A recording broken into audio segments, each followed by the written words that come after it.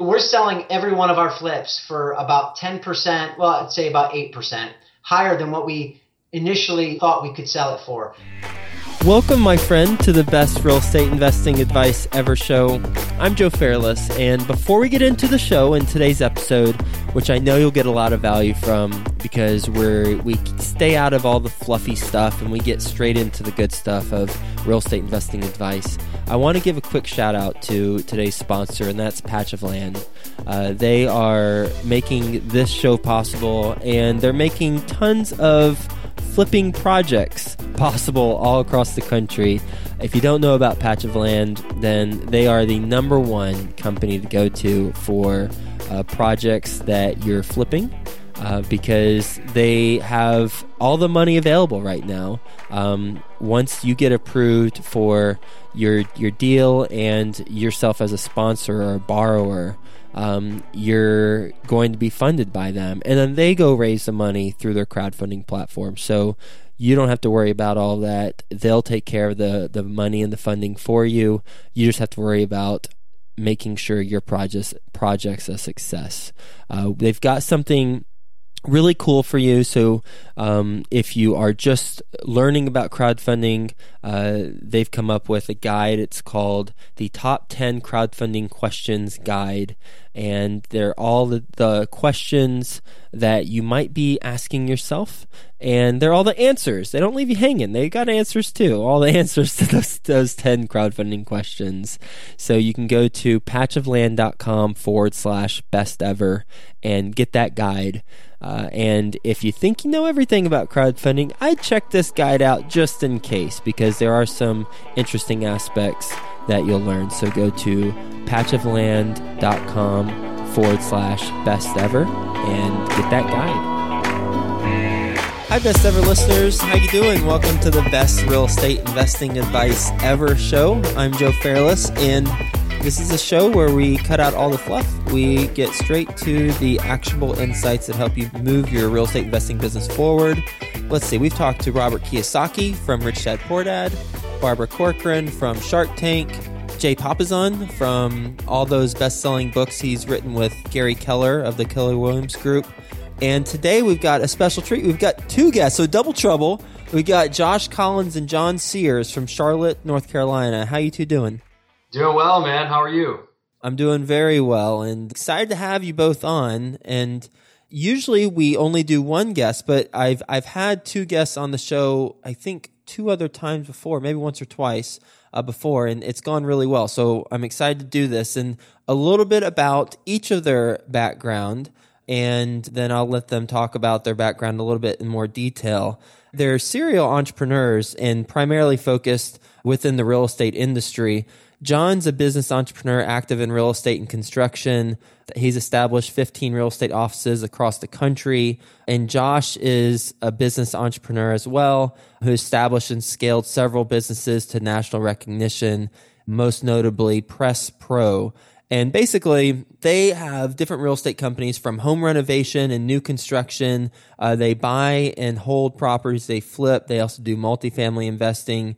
And if you check out their website, presspro.com, you can get a sense of what they're up to, which is custom home building and renovations within the Charlotte area. So non-real estate related, but interesting. They actually met through, or their first business was a home washing business. So I guess that's kind of real estate related, but not investing purposes. And they've been partners ever since for 9 years. So with that being said, you two want to give the best ever listeners a little bit more about your background and what you're focused on now? Yeah, sure. Well, our background, you kind of summed it up. We started in business doing some house washing, pressure washing, soft washing. And we're doing a little bit of investing personally at that time. And so, being that we were in the same vein already, we just kind of decided we were going to team up and do that together. So from there, we started working with real estate investors, selling them houses, and kind of learning everything that an investor looks for to take it from the personal investment level to the next step, which is working with investors. And since then, we've listed properties for banks, for hedge funds, and all types of different larger entities. We're working on acquisition for some of the biggest hedge funds in America, and In addition to all that, we started a construction company to kind of fill the gap in the market when it came to just a shortage of supply. So we're actually building houses. We build custom homes, but we also build multifamily and smaller investment style homes that, like I said, will plug that gap when the prices are getting driven up by high demand and low supply. So fast forward to today, we're building houses, working with corporate investors, investing ourselves on a pretty decent size scale, and having a really fun time doing it. Can you take us through just the timeline of how each of these companies were created and kind of walk us through the progression? Yeah, absolutely. This is John now, but basically, Josh and I started off as real estate agents.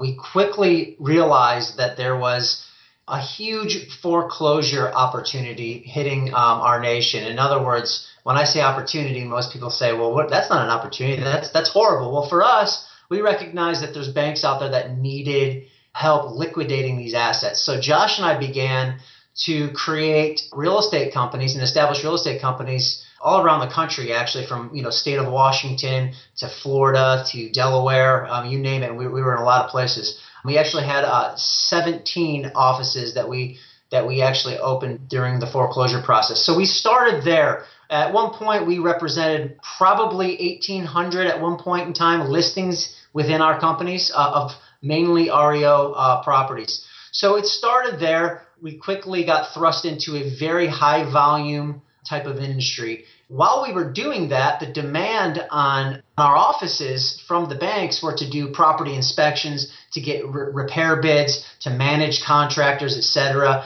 A lot of property preservation and renovation work that was needed to be managed. So we developed an online platform that allowed our offices to recruit vendors, contractors, to plug in inspectors, and basically task out all of the responsibilities in the REO process. So we did that for internal purposes.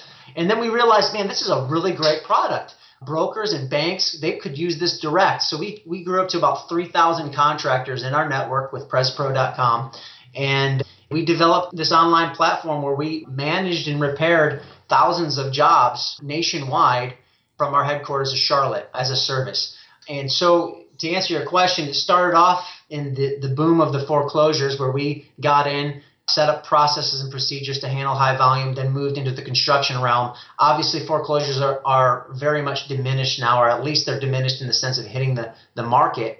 So we have thrust all of our marbles into the construction realm where we're seeing great opportunity. Now, on the side, I know you're an investment show. On the side, Josh and I, we flip houses. We run our own campaigns to find and locate properties to do on ourselves. So for our public service is in construction, renovation. We work with investors to turn and flip their properties, to build them up to a buy and hold, repair them to a buy and hold place for our investors to hold them long term. But for us, we're doing the same thing as well. And then obviously having companies, real estate companies, construction companies, we decided that we really need branding and marketing in today's day and age. Marketing changes every week. The different methods and styles in which you can bring your product and your service to the market. So we created a company with a good friend of ours who owns and operates that company, MooseMojo.com. So I'm not sure if I gave you too long of an answer, but that's the progression of our life and our experience.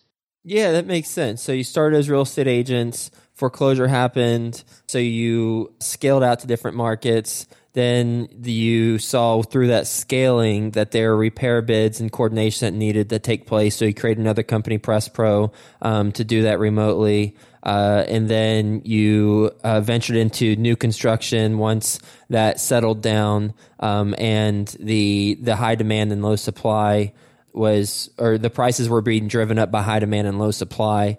So you started construction, and then on the side you're doing flipping, and you've got the branding and marketing agency to kind of help things, whatever aspect of any of your companies that you need help. Yeah, yep, that's it in a nutshell. So out of all those businesses, flipping, renovations, new construction, branding, marketing agency, real estate agent, PresPro, what's the most profitable? Well, It kind of ebbs and flows, just depending on the market conditions. So it really pays off to be diversified. If you ask us this year, building homes is our most profitable margin wise and dollar amount wise. So, but all of it's good. It's just a matter of being diversified enough to be able to pick up those, kind of tongue in cheek way of saying dividends. You're picking up dividends off of each business. Our goals, probably like most of your listeners, are to build a real estate portfolio for passive income. And, through the avenue that we take to do that is right now we're building most of our own rental homes, and we're building some multifamily buildings to buy, to hold. And so long term, those are absolutely the most profitable because they more or less run themselves. We own a property management company, so our management fees are low. We have a construction company, so our maintenance fees are low, and we have assets just sitting and working for us in the background while we're out making more money to be able to buy more of those assets and build more of those assets.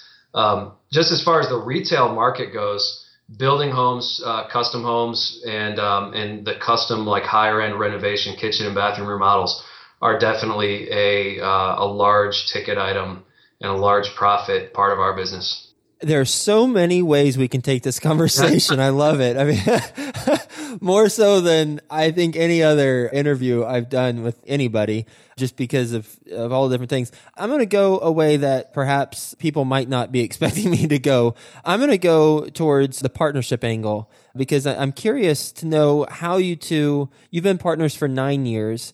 And I think it's interesting that you're tackling this together because real estate, even though it is such a relationship-focused business, it seems like there's a lot of solo entrepreneurs who are kind of trying to build their business on their own while bringing in team members, but not really doing this partnership style that you all are doing. So how do you, here's a very tactical question, and then we can go more high level. But on the fix and flips that you do on the buy and holds that you do, because you said, like other investors, your goal is to build a real estate portfolio for passive income. How do you determine who owns what percentage of the passive income buy and holds? Well, let me first start and address the partnership thing. After about the third year of partnership, Josh stopped throwing like staplers and stuff at me. I'm kidding. Josh is probably one of the most even-keeled guys. I'm very high-strung.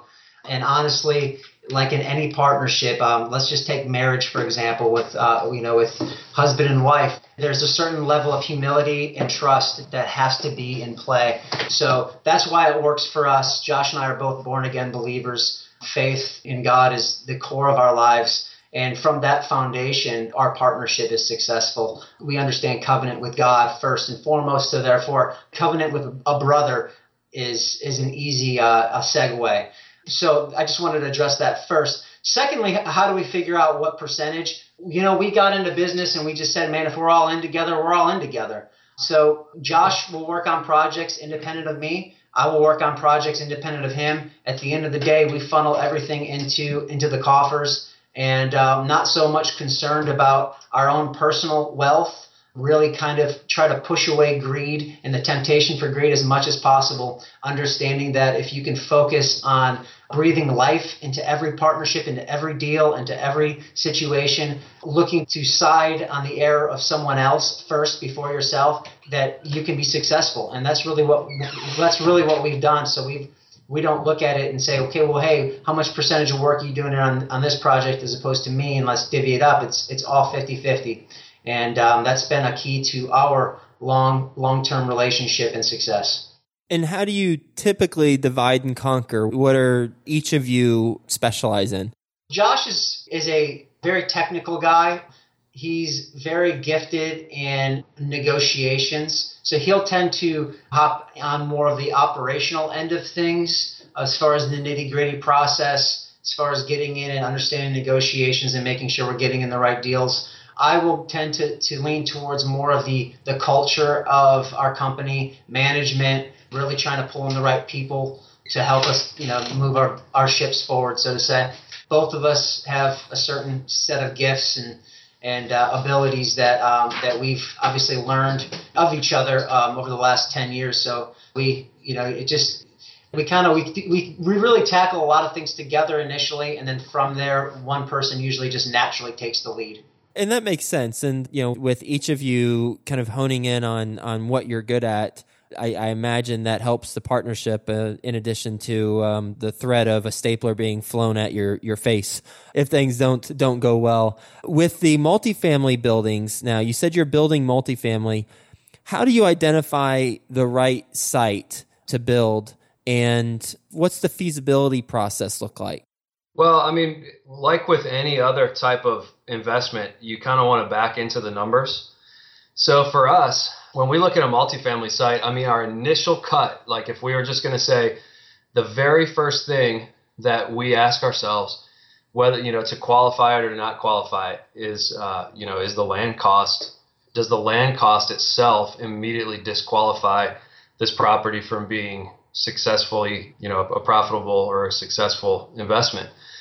So if the answer to that question is no, and, the land cost is in line, then, we've got to go through the normal steps that it takes, such as... Before you jump into that, can you drill down on how you determine if the land cost itself immediately disqualifies it from being profitable? Yeah. Well, so development cost, if it's in a big ditch or if it's in a ravine or, if there's known to be bad soil, then the land cost obviously needs to be lower because the development cost will be higher. So some of the other things that that we look for are, is there any immediate economic indicators that would disqualify it? Like, if a place is, just to be straightforward, if some place is in the really deep blighted ghetto, then we're not going to pay top dollar for that land as opposed to something maybe across the street from a university campus or something like that. And then, just kind of knowing what the number of units that can be built there in terms of like the zoning code. So if we say, all right, this is a 12-unit zoning, then we know about how much a 12-unit building needs to cost. And so from there, you could say, well, the construction cost will be this much. We're estimating the land development cost at this much. Therefore, we would need to be able to get the land for this much or less in order for this to be a good deal. And we base that all on what our cap rate will be on the money once the building is fully rented. And with any of those, where do you figure out the income that's coming in? Because I heard the costs, any economic indicators disqualify it, but then do you juxtapose that with the potential income that you get from it? Yeah, we have a little bit of a one-up because our costs are lower than most people's because we own the management company and the construction company. And also we have some historical data on, if we're buying in an area that we already own other properties, we kind of just know what the income will be based on historical data. But like, for instance, just a real life example, we just bought a lot that is about a mile away from University of North Carolina, Charlotte. And, it's an area that we haven't really owned. We're going to put a 6-unit luxury apartment building there and 3-bedroom, 3-bathroom, kind of spinning it towards a grad student type of a deal. And, we don't have any other properties that are exactly like that in the area. So, it's just a matter of rolling your sleeves up and doing some of the data mining. So, for instance, we started calling apartment complexes and asking them, hey, what do you get for rent? What's your vacancy rate look like? What kind of things are your tenants looking for? What kind of things help your property, your apartment lease for more money? So, they'll have various answers. One of the things that people love is granite countertops. Well, as a construction company, we get granite fairly inexpensively. So little things like that let us know, man, if I can get $25 a month more for an apartment because I put granite in it as opposed to like a laminate countertop, then I'm by all means going to do that. And it allows us to determine, we never really go with like our max rent. Like if I know the rent range is $1,250 to $1,350, we'll usually run our numbers off of somewhere in the middle. But it does give us an idea of at least a bracket of rent that we'll be in so that we can start to build a pro forma on that apartment complex, or even a simple home. We can start to build a pro forma and understand what kind of rent potential it has. With the 6-unit luxury apartment building, when you're calling the other apartment communities in the area and you're asking them, what do tenants look for? What can you lease for more money? Who do you say you are? And are they willing to give that information all the time? Yeah, actually, I mean, and Josh is right when he says that we're getting that information, but we'll often call, not tell them who we are. I mean, we're just, hey, do you have any 3-bedroom, 2-baths available? What are the amenities? What's your vacancy rate? And we can kind of derive the data ourselves. We can ask questions like, what other features do you have at your complex? And then, so if I call 3 of them, right, and one of them's like, man, I can't keep a unit open. I got a waiting list. And then I can ask them what their amenities are, what their apartments look like, what are the sizes, do they have 2 bathrooms? The 3-bathroom concept that we're kind of putting towards this 6-unit thing is because we know that we did the research with other multifamily and even single-family rentals in the university area, and they're all saying they rent by the bathrooms. Forget the bedrooms. All these students, they want to know they have their own bathroom. And so we're like, well, shoot, that's easy. Let's just add a 3rd bathroom. Therefore, our rents could be higher. And same thing with the granite countertops. One of the apartment complexes says, well, we have granite and hardwoods, and they can't keep tenants out. There's a waiting list. Whereas you go into another apartment complex just down the street, and they don't have either of the things. And they have 4 or 5 units available. So I guess we kind of back into that information. We don't just come up front and ask them. First of all, the people that answer the phones typically aren't going to know that answer or know how to answer that anyway. When you are looking at the overall returns of, say, the 6-unit luxury apartment building, what's your goal in order for it to be worthy of you moving forward? How do you evaluate the return? Well, we look at a net cap rate. We look for a net cap rate of at least 10%, which is kind of high compared to other investors. But since we're looking at established homes as well as potential homes that we could build. So on the houses that we build, we see a much higher cap rate, which kind of makes us a little, I don't want to say greedy, but it makes us desire, like it'll make us disqualify a house that might have like a 7 or 8% cap rate, which a lot of investors would immediately jump on. But since we're building some and getting a higher cap rate, we kind of set our floor, our bottom threshold at 10%. And, a lot of the houses, like I actually was just looking through our numbers yesterday afternoon, and our average cap rate right now across our portfolio is up around 15 or 16%. It's like 15.4%. So, we want to add assets to our portfolio that don't diminish that average because obviously, the reason you build a portfolio for real estate is to make good passive income. And so, we're like super conservative when it comes to this stuff. I mean, we aggressively go after deals, but we don't take many risks at all because it is a passive income, and it's something that if you build it right, you'll have that money coming in for a long, long, long time. And as you take risks, that was one of the big deals that happened when the market crashed in real estate several years back. People were just taking huge risks and risks that they shouldn't have been taking. And so, from our perspective, we have history, to learn from. And we also have the ability to make good decisions, and we figure we might as well do both of those things in order to do this smart. So it's not just like a flash in the pan, When you're buying these properties, are you using investor money or are you using all of your company's own money? A little bit of both. We have projects that we started with third-party investors where, they, basically it's not really a hard money loan. It's just folks that we know and that want to invest, and there's a specific return we give to them. And we obviously have a really good relationship with our banking institutions and have no problem getting funds from them. And then obviously we have our own coffers that we've built up as well. So we typically build our own portfolio, like when we're building our rental houses, which, by the way, we don't have just our own build houses. We've picked up a lot of houses along the way and fixed them up to hold as rentals. But we typically will use our own money, and then we go back to the bank after we have several units, and then just basically when we know we need to leverage that for expansion, then we can go and get a line of credit based off that and use it as we need. What is your team's best real estate investing advice ever?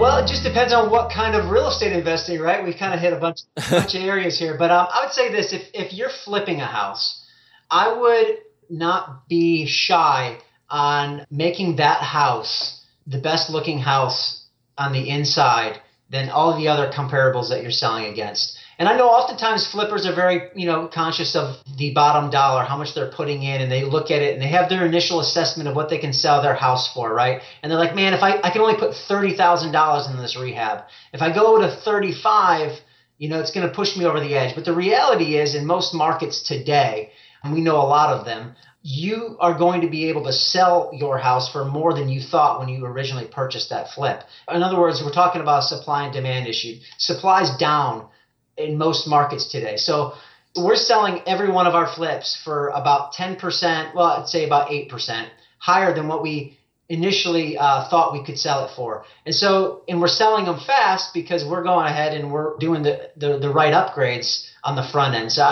that would be a good piece of advice for the flippers out there that are working that market. And I'll piggyback on that real quickly. The very first step to making a good real estate investment, the best real estate advice ever that I would give is underwrite the property conservatively so that you have and what I mean by underwrite is make sure that you've done your homework and don't get emotional and say, hey, I need to be willing to take a risk on this one. Just don't take risks. You don't need to do that. There are good deals out there, especially if you can get creative in finding those deals, because you will make most of your money on the purchase of the property. It won't be on the set, you've heard people say that, but you make most of your money in negotiating on the purchase. It's the easiest way to make a big chunk of money on a property. And then that'll give you the leeway in your budget to be able to do things like what John is talking about that are the difference between, just overspending or spending on things that make your house more sellable. Because if you have a house next door and you're in a hot market where, people are getting top dollar, if you have 3 or 4 properties that go on the market in the same neighborhood during the course of the time that you're flipping that house, you better have something in your pocket that those guys don't have that'll make your house sellable. So things that we do, we put granite in every bathroom, which, in Charlotte, especially in the, 150 to 250 house price range, there's not granite in any bathroom, but we put granite in every bathroom. And we do nice backsplashes, tile backsplashes in the kitchens. And, we do, a lot of times we'll do finish on site hardwood floors as opposed to a pre-finished or a carpet. So paying attention to your underwriting up front, being conservative enough to give yourself room in your budget to put really awesome, like what we'll call a wow factor into the house over the course of the construction will always put you out in front of your competitors, if something kind of changes during the course of construction and you have some more competition that you maybe didn't expect when you were doing your original underwriting. That makes sense. And one question that came to mind whenever you were talking about the don't take risks, and you said there are good deals, especially if you get creative in finding the deals. What's one way that you or your team has used to get creative in finding a deal? For us, initially in Charlotte, we were the first guys putting yellow signs out that say we pay cash for houses. We started doing that. I mean, it doesn't sound like that long ago, but we started doing it like 5 years ago when nobody else was doing it. And now everybody does it. But that was, if you're in a market, that doesn't have people that are putting yellow signs out that say we pay cash for houses, if you don't have those guys in your market yet, do it, because those things make our phones ring off the stinking hook with people that don't want to work with a real estate agent, or they think, they're going to have to pay way too much or lose too much money on a real estate deal. They'll call us all day long and say, I just need to get out, and sometimes there's some sad stories and that's the reason they have to get out. Sometimes they just want to get out. And sometimes they say, a realtor's told them, well, you got to fix your house up in order to put it on the market. And, they're just like, well, I don't have the money to do that. So that is, for us, that was one of the things that really helped us to start pulling those flips into our portfolio. And then, of course, you come across all types of properties. We've bought rentals that way. In fact, we're looking at 2 of them tomorrow. People called us and we looked, underwrite the property on paper. It looks like a great rental property. And if all goes well, when we walk through it, we'll buy them and keep them as a rental. So that's an awesome way. And we have a bunch of other ways that we do it as well. But to me, that's one of the ways to kickstart a campaign if you're looking to acquire properties, especially if you're in an area, even when there are other people that have those signs out. But especially if there aren't other people that already have those signs out, man, that is like such an easy way to be able to get that thing kick-started. You two ready for the best ever lightning round? We are ready. All right. Yeah, let's do it. Make it happen. Come on. All right. First, a quick word from our best ever partners. Crowdfunding. You've heard about it. Now it's time for you to learn about it. Our best ever sponsor today, Patch of Land. They're the leading expert in the crowdfunding space, and they've got all the answers to all of your crowdfunding questions. Go to patchofland.com/best ever and get your copy of the top 10 answers to the top 10 crowdfunding questions. That's patchofland.com/best ever. What's the best ever book you've read? The Bible. Best ever personal growth experience, and what'd you learn from it? Ooh, I could speak for John. Having an employee that pulled the wool over our eyes and took some money from us. And what we learned from it is business is not all peachy keen, and there are times when it pays to have some depth in your roster of people that are kind of looking over and helping to protect you. Best ever deal you've done? Best ever deal I'd done was actually a loss, because it was the 6th investment property I purchased, and I bought on speculation, and that is what I have now learned the wrong thing to do. So I lost money in that deal, but the wisdom I gleaned from it is irreplaceable. So that is the best deal I've done. Best ever project you're most excited about right now? We're working on a 25-lot neighborhood that we picked up again off of one of these campaigns that we're running, and we bought some land and acreage, and we're developing it into 25 lots. So it's going to be a moneymaker. We're excited about it. Is that the largest project you two have worked on? Single family development, yes. Yeah, we've worked on other things, but that one was a massive undertaking in terms of the real estate investment world. How'd you fund it? Well, cash right now. And as we build the houses, there'll be a mixture of financing and cash. We'll probably pre-sell quite a few of them, but once we're in the middle of it right now, so we've just got a lot of cash out of pocket, and we need some buildable lots to be completed and padded out before we can start looking for the funds to do other things there. Best ever way you like to give back? Well, we do quite a few things. Our business supports several local nonprofits. We support a group called Justice Ministries, which helps women and children and even men who are trapped in the sex trafficking industry be rescued and get back on their feet. That's been an awesome thing that John and I have been involved in. And we also, we're involved with several nonprofits. John specifically has been instrumental in starting up a nonprofit actually overseas in Philippines that's been doing feeding programs and giving back to the community in Davao City, which was actually formed out of another business entity there that we had started. So yeah, we could go on and on about that. You might have mentioned this already, but what's the biggest mistake you've made in real estate? Well, I would say just speculating and taking risks that didn't need to be taken. We've been very, very fortunate to not have taken many losses. We've taken, one or two small ones, but we've learned to be conservative because of that. So to me, as a broad scheme, is not to be super generic or not to be super specific, to be more generic.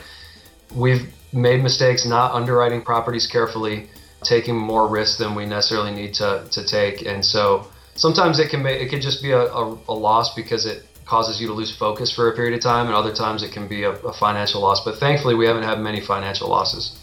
And lastly, what's the best ever place to reach you to? Man, I would say Josh is on his boat. Yeah. Me, I'm the one that sticks in the office and works all day. You didn't mention that whenever you were talking through the responsibilities each of you have.